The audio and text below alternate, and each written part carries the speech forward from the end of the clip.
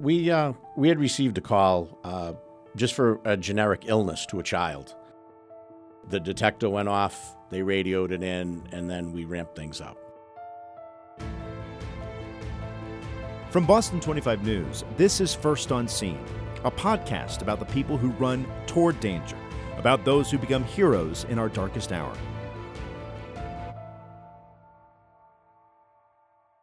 Welcome to this episode of First on Scene, and hopefully today you're listening somewhere where it's nice and warm.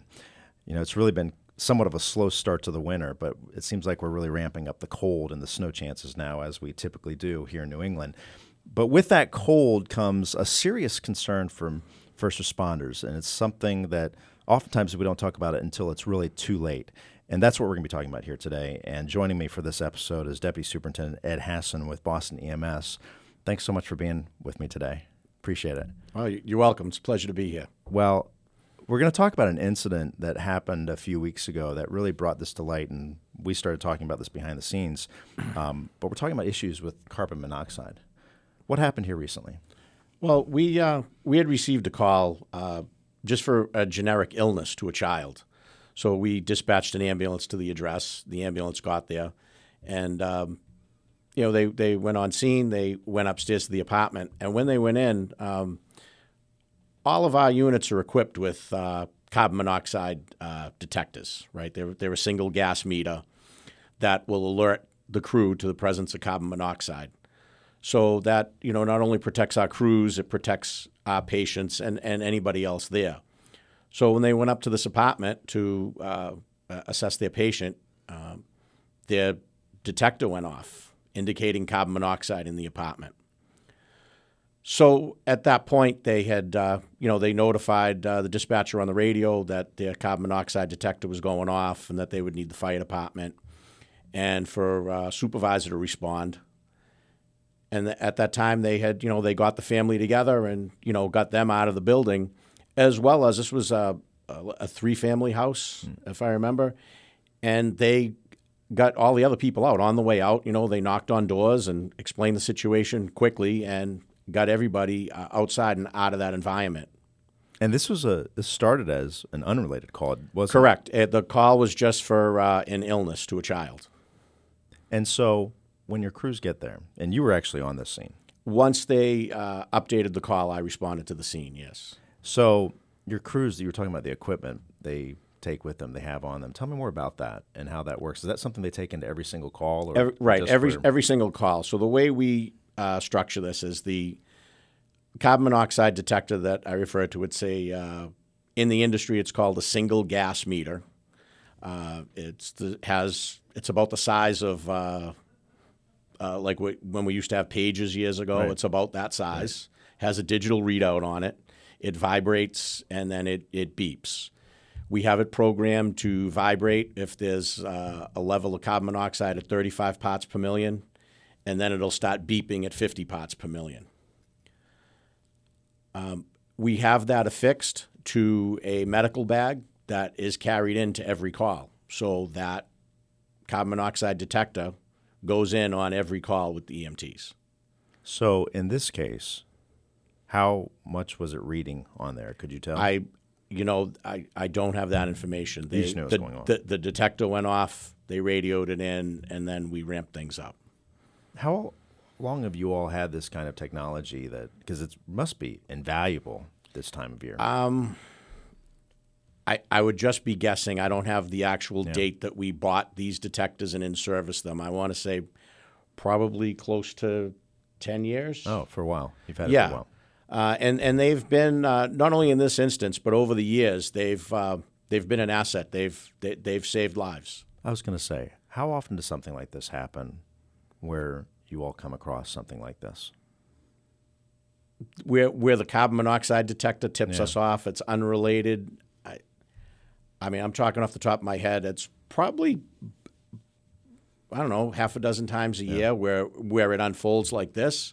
Because, then we do get dispatched to calls that we get dispatched as a carbon monoxide illness. How serious can this be for the family that does not know? Ultimately, carbon monoxide poisoning can cause death. So it's very serious. what makes it so serious is you'll very often hear of carbon monoxide. It's referred to as a silent killer, Right. because it's odorless, it's tasteless. You don't know that carbon monoxide is present in the atmosphere. And over time, and the symptoms of carbon monoxide poisoning are not very dramatic. So especially in the wintertime, it's a lot of flu-like symptoms. You're weak, you're irritable, you have a headache, maybe you're nauseous. Sometimes you're easily distracted. The symptoms are very vague. So many times people will dismiss those symptoms. You read things where people will be diagnosed with the flu. You have a virus. Right. They don't know. Right. Right. And it's because of the environment, because generally, when they leave the environment, sometimes the symptoms get better. So on this call, once you all noticed it and you started to evacuate the building with the Yes. other first responders, right? Yes. What happens at that point? Well, we keep everyone outside. The fire department responds, and then the fire department will assess the conditions in the building. And usually they can isolate, they'll figure out where the carbon monoxide is coming from, and, if they have to shut off utilities or do whatever they have to do to stabilize the situation. And a lot of times, it ends up being that sometimes, a contractor has to come in and fix a problem, whether it's with a furnace or with a stove, or, maybe the gas company has to come in because it's a gas leak from outside, any number of things. But, the first step is, we call the fire department because it's a hazardous environment. In a situation like this, I can only imagine, thank goodness that you all were there and that this thing went off. This could have easily been Right. a tragedy 6 or 8 hours later, because the call was later in the evening. So if they didn't call and they went to sleep and the carbon monoxide level kept increasing and increasing, this potentially could have been a fatality in the morning. So it's a stroke of luck that they called when they did, and it's very fortunate that we have this technology that just prevents a lot of tragedy. I know this is a big deal for first responders. This is a big deal for Boston EMS to get this word out for people. What may seem like common sense, but things happen. What is the message that you want people to hear out of all this? It's like with any illness or injury, prevention is always better than the cure. So, trying to prevent carbon monoxide exposure, carbon monoxide poisoning is the best thing. So, working carbon monoxide detectors in homes or apartments, absolute lifesaver. And, to the extent that you can as a homeowner, proper maintenance on your heating systems, on your gas appliances and things like that, is very necessary because prevention. Yeah. It's interesting because once I knew we were doing this, I was checking in my own house to see, do we have these carbon monoxide detectors? And you just take it for granted. You think, well, maybe we do. I don't know.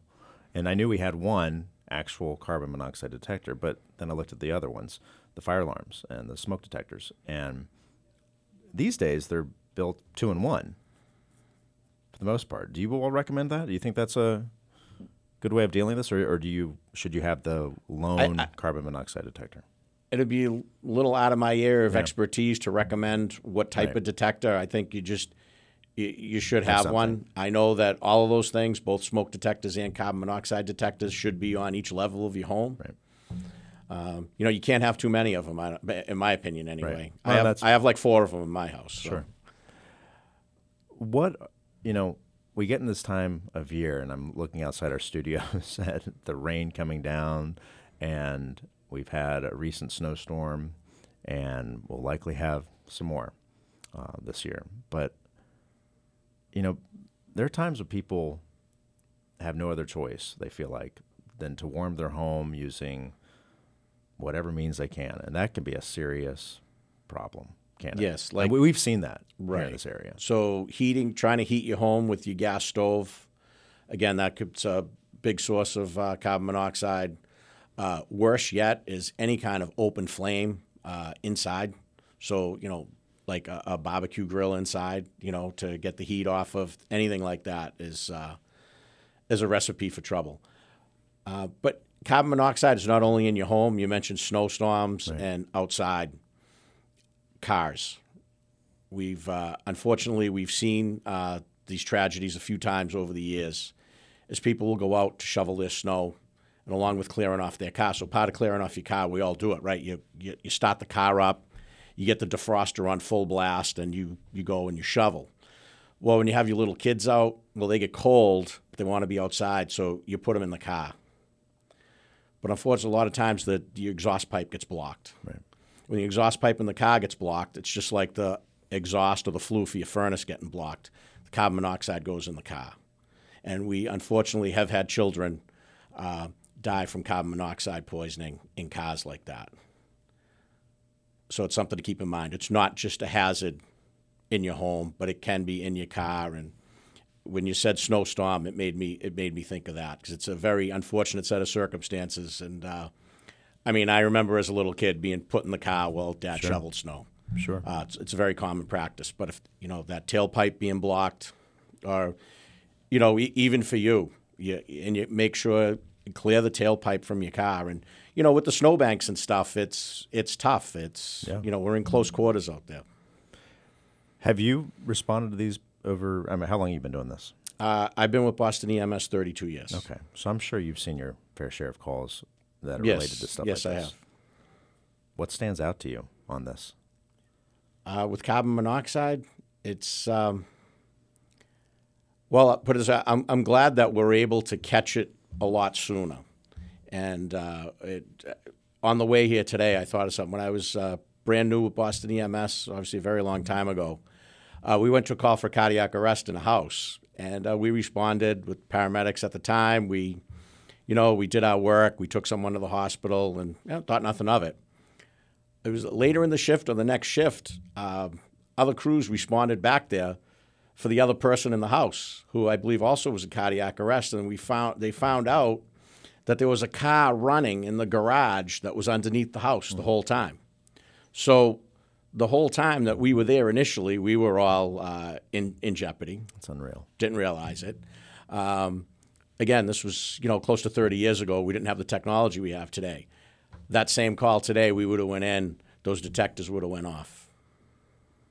It's unreal, isn't it? So I guess when I thought of that driving here today, I guess that one stands out. And I just thought of that today, and I've known about this podcast here for a couple of weeks now. Sure. What do and I don't want to focus on this one case and this with this question, but what do families say when you tell them we found high levels of carbon monoxide in your home and they didn't realize it? They'll respond to our direction. They'll be surprised. Gotta be a scary thing, right? But they'll hey, it's grab your coats. We got to go outside. Come on, they'll respond to our direction, and they're grateful. How do you get the word out? Because we were talking about this before we started taping here today, that this isn't a topic that a lot of people talk about until a tragedy has happened. A lot of times that tends to spur a lot of discussion, a lot of media attention. Yeah. But I know periodically our department, as well as hospitals and fire departments, they will, through social media, put out postings or announcements about carbon monoxide. Seasonal dangers. Every season brings its own dangers, just like with the, when the summertime comes, we put out information about heat-related illness. When the winter comes, we put out information about carbon monoxide as well as cold-related illnesses. Because this being the region where we live, the risk is a little greater for stuff like this, not compared to another part of the country. Well, yeah, because any time you have to burn fossil fuels on a regular basis, you have the risk of carbon monoxide poisoning. So it's not just heat. It can just be a gas stove. So you're not immune someplace where it's warm weather year-round because they may have a gas stove. So they could still get carbon monoxide poisoning. And they still have the risk of carbon monoxide poisoning in their vehicles. Maybe not getting blocked by snow in a warm environment, but same thing, proper maintenance on your vehicle. If your exhaust system has a leak, if the gaskets on your car are older, you can get carbon monoxide leak into your car. In this case that you had here recently, how long did it take for the families? Do you have a sense of how long it took for them to get back in their home? I don't. I know we had them out. I believe they were able to go. They were able to go back in, I think, within about an hour because they turned off the furnaces. They ventilated the building by opening the windows. They got the level, down. They got them inside, but they had no heat. So fortunately, it wasn't like really cold out, but they were able to, be sheltered from the elements. And, the building owner was contacted, and then a, heating contractor had to come in and rectify the issue with the furnace. You talk about when your detectors can go off, but when someone inside a home or residence, when their detector goes off, some people might blow this off. Well, that's what you don't want to do. The detector's there for a reason. Just like if any alarm was to go off in this building right now, we would leave. You need to get out of the environment because that's the first treatment that we would institute on scene. If our detector going off is to remove ourselves and any patients or any people from that environment. So if your detector goes off in your house, first thing you want to do is to get out of the environment. And then call 911 from your cell phone from a neighbor's house, but get out of the environment. I bet you can't stress that enough because I know many people out there, when they hear the fire alarm at their office, they think, that's not real. They don't step with that urgency. Well, what you're saying is that whether it goes off or not, when it does, take it seriously. Take it serious. First thing, get out. And then once you're out, call. It's good advice. So besides telling people to make sure to check your home, to make sure you have, as you said, as many as you can have in your home, these working detectors, what other advice do you give to people? If you're suspicious, call. So like a cluster of illnesses is very suspicious to us. So if you get a call for multiple people ill with the same symptoms in the same place, one of the things that pops into our head is there an environmental issue there? And in the winter, we would think of carbon monoxide. Right. And from a symptom standpoint, because you were saying earlier how sometimes the calls come in as flu or something like that, what do you tell people about the symptoms to really watch for without going overboard? You know what I mean? Yeah, it's a hard one. It's tough. I think, people, when you get that sort of funny feeling that, something's just not right, call. We'd always rather come out and have it not be than have it be a big issue. Absolutely. Well, I think it's great that you guys have the technology that really makes this makes a big difference, doesn't it, by having this kind of technology? Yeah, it really does. It's we take it for granted because, like I said, it comes along with us everywhere we go, but it's saved the day several times, and I'm sure it will continue to. Sadly, I think you're right, and it's amazing that what you've seen over the course of your career. 32 years, you said, right? Yes. I'm sure you've seen some stuff. We'll save that for the next podcast, right? Yeah. I do appreciate you coming here. Deputy Superintendent Ed Hassan with Boston EMS. Thanks to you. Our thanks to everyone at Boston EMS because you all make such a huge difference every single day. And there's so many stories behind the scenes that I know we don't get a chance to tell, but you guys make a big impact on our city, and we really do appreciate all the work that you do. Oh, you're welcome. Thank you for having us. Thank you for being here. And for those listening, thanks for listening to this episode of First on Scene. First on Scene is a production of Boston 25 News. It's hosted by me, Blair Miller. The show is produced and edited by Dalton Main, and music is provided by Killer Tracks. Special thanks this episode to Deputy Superintendent Ed Hassan and Aaron Curran. And thanks to those who respond to every detector. You can read more about these stories at boston25.com/firstonscene. Please let us know what you think of the show. You can send an email to firstonscene@boston25.com, or you can rate it, leave us a review, and don't forget to subscribe. Thanks for listening.